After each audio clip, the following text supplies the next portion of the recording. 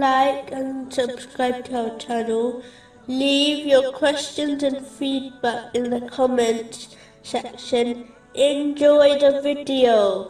The next great event, which will be discussed, is mentioned in chapter 27, verse 19.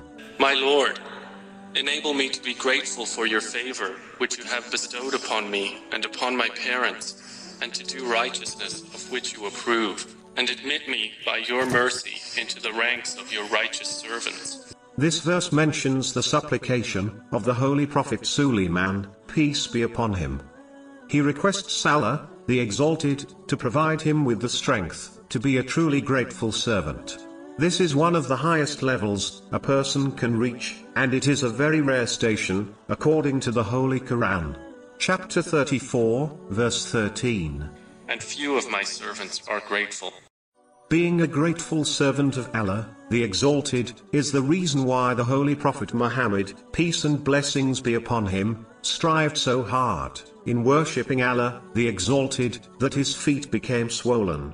This is confirmed in a narration found in Sahih Bukhari, number 6471.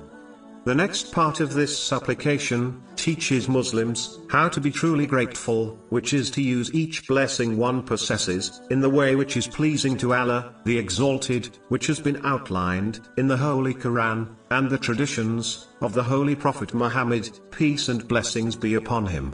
This proves that merely uttering words of praise is not true gratitude. Whenever a person encounters a difficulty and loses blessings, they should remember the countless blessings they still possess in order to remain patient and grateful.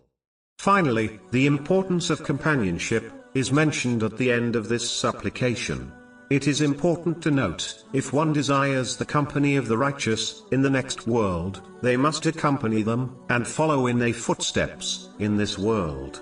This is the proof of one's love for the righteous, and it is this proof which the Holy Prophet, peace and blessings be upon him, indicated in a narration found in Sahih Bukhari, number 3688, when he declared that people will be with those they love in the next world.